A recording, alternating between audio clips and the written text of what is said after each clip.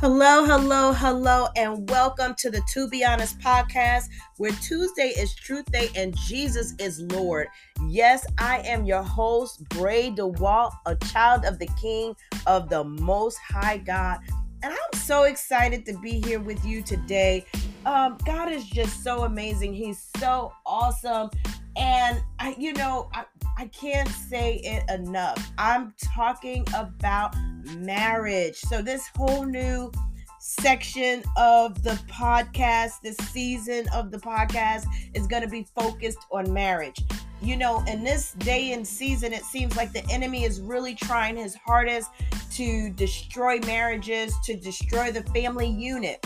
And so it's important for us as men and women of God to really encourage and admonish and exhort those to really work on the marriage. I know people think that, marriage is, I get to just, be with the one I love and you're so happy and goo goo gaga for each other.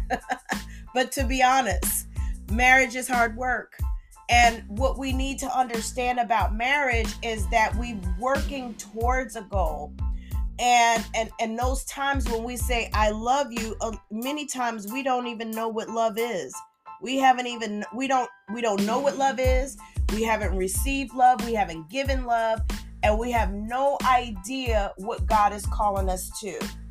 And so I think that it's important for us to be able to, first, the body of Christ, to learn how to work through marriage or work in marriage, and then to teach others how to do the same thing.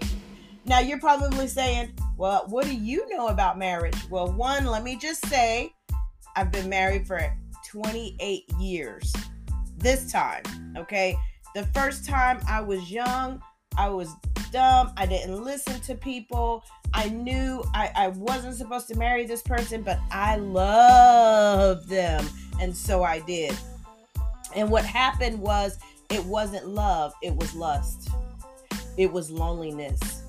It was so many other things but what God intended for love. And I'm thankful for the marriage because I got my beautiful daughter out of the marriage. But other than that, I learned a lot of hard life lessons. And so I'm thankful for, being married now. And I want to teach people at the dating stage the signs to look for, the things that you are thinking, oh, that's just so cute. And then, 10 years later, oh my gosh, that gets on my nerves. So it's important for us to see what marriage is all about, because, too many times we're just throwing our hand in the ring. We just want to go our hat in the ring and we just, oh, this is it. We want to get married. And only to realize that, maybe we didn't think this all the way through. Maybe we didn't have the tough conversations that we needed to have prior to marriage so that marriage can run smoothly. So my scripture today is Mark 10, 5-9. And it reads, and Jesus said, let me see. And this is out of the New King James, which is unusual for me, of course. But it says, and Jesus answered and said to them, because of the hardness of your heart, he wrote you this precept. But from the beginning of the creation, God made them male and female. For this reason, a man shall leave his father and mother and be joined to his wife, and the two shall become one flesh. So then they are no longer two, but one flesh. Therefore, what God has joined together, let not man separate. What God has joined together, let not man separate. And we have to make sure we don't let ourselves separate the marriage.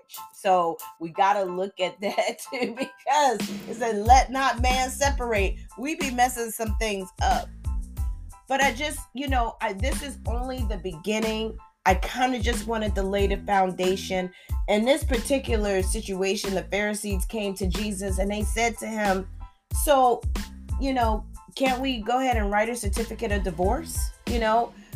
They wanted to be able to divorce their wives. And Jesus had to tell them like this. He said, because of the hardness of your heart, he wrote you this precept. He said you can get a divorce because your hearts were really hard. But let me tell you what the true intention of marriage was. And that is, he says, from the beginning of the creation, God made them male and female. For this reason, a man shall leave his father and mother and be joined. The King James Version says cleave. And be joined to his wife, and the two shall become one flesh. So that they are no longer two, but one. This was God's initial plan from the beginning, that we would be joined with our spouses. But see, a lot of times we're trying to use worldly systems in our marriages, and we're not going to the Word of God to see what the Word of God says about marriage. And that's what we're going to do throughout the rest of this season on marriage. It's important for us to know that it's not easy to become one, especially if you've been married a long time, or you've been single for a long time, you've been by yourself for a long time, you have your ways, what you want to do. And a lot of times we come in marriage and say, well, you know what, I'm not going to let him change me. I'm going to be who I am. Or we say, or the man says, oh, I'm just going to be me. Nobody's coming to change me. They're not going to make a duck bucket out of me. That's my father-in-law saying. And we have all of these things that we come into the marriage with. See, there's no way that we even understand love, because love, really, when you look at agape love is unconditional. And yet when we come into marriage, we come with all these conditions. And we've got to, and we've got to actually recognize that that's not what God intended from the beginning. Instead, we're saying what everybody else out there says in the world rather than what God says. God wants the two to become one. He wants the man to leave his father and mother and cleave to his wife. And we have so many men who want to stay with their parents, who want to listen to their parents' side of the situation instead of coming over to their wives and listening to their wives. I know it's going to be tight. We're going to talk about it. And I know a lot of people don't want to hear it because they like, but that's my mom. But the Bible says, leave your father and your mother and cleave to your wife. Too many times, our parents can get involved in that relationship and cause havoc. And it's not good. And then we, as grown people who are married, can get in our children's relationships and cause havoc. Let's be honest. When is not to be so. So I just want us to be encouraged. And as we go along and we talk about this, as we talk about marriage, I'm going to be bringing some people on who have been married just for a little bit. I'm going to be bringing people on who have been married a long time. And also we're going to be talking about to the singles, because it really all starts in the dating phase. It starts I can look back over my relationship with my husband, and I can see where we were struggling with things in the beginning of our relationship or the beginning of our marriage because of the things that we went through when we were dating.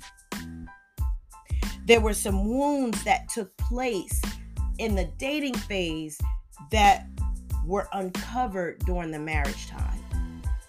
And sometimes, we don't even realize it. So, that's our homework for today. We're going to go and look back over our dating life, right?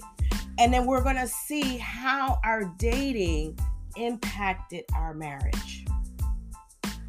So I want y'all to be encouraged, because we also want to help young people. Young people are saying today they don't even want to get married. They don't want to get married because, they see so much within the marriage. And now they're dating and they're like, well, what do I need to get married for? I got everything that I want here. But this is something that we want to help people with. We want people to grow and learn. And I know I want to be one of those people too, as I'm doing this. So, I want us to be encouraged, admonished, and exhorted. I thank you for coming and listening to me today. If you want to go ahead and join the podcast, you got something to say about marriage, come on and join the podcast. You know what? You can reach me on my Instagram page, Bray, To Be Honest Podcast. I'm sorry. But you can also reach me on Facebook, Bray Just Praising Him to Walk, because y'all know I love to praise him. We talking about marriages, y'all. So excited. Can't wait to talk to you about it. Have a blessed day filled with love on top of love, blessings on top of blessings. Amen. Until next time.